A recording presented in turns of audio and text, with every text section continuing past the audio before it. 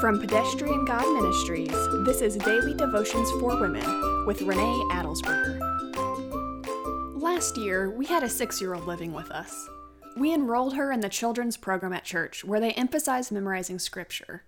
Her very first verse was John 3:16. We were practicing it at home, and she recited it like this: "For God so loved the world that he only gave his Son, that whoever believes in him should not perish, but have eternal life." Oh, so close to being accurate. Did you hear what she got wrong? She said God only gave his Son, rather than God gave his only Son.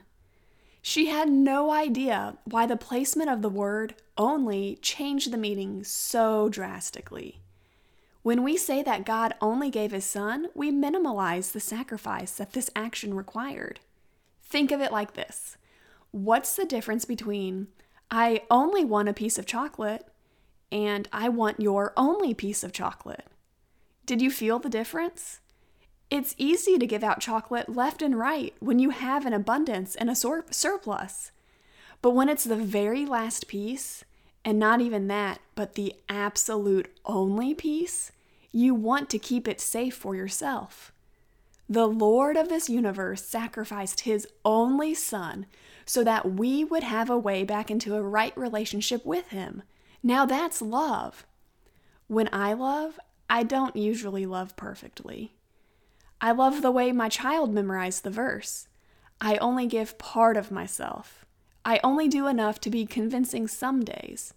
Rarely do I give up everything of myself.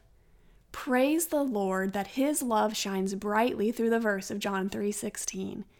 Even though it's a verse I've known my entire life, the word of the Lord is still living and active, working in my life today. Reflect on what the Lord has done for you in giving us his only Son, Jesus.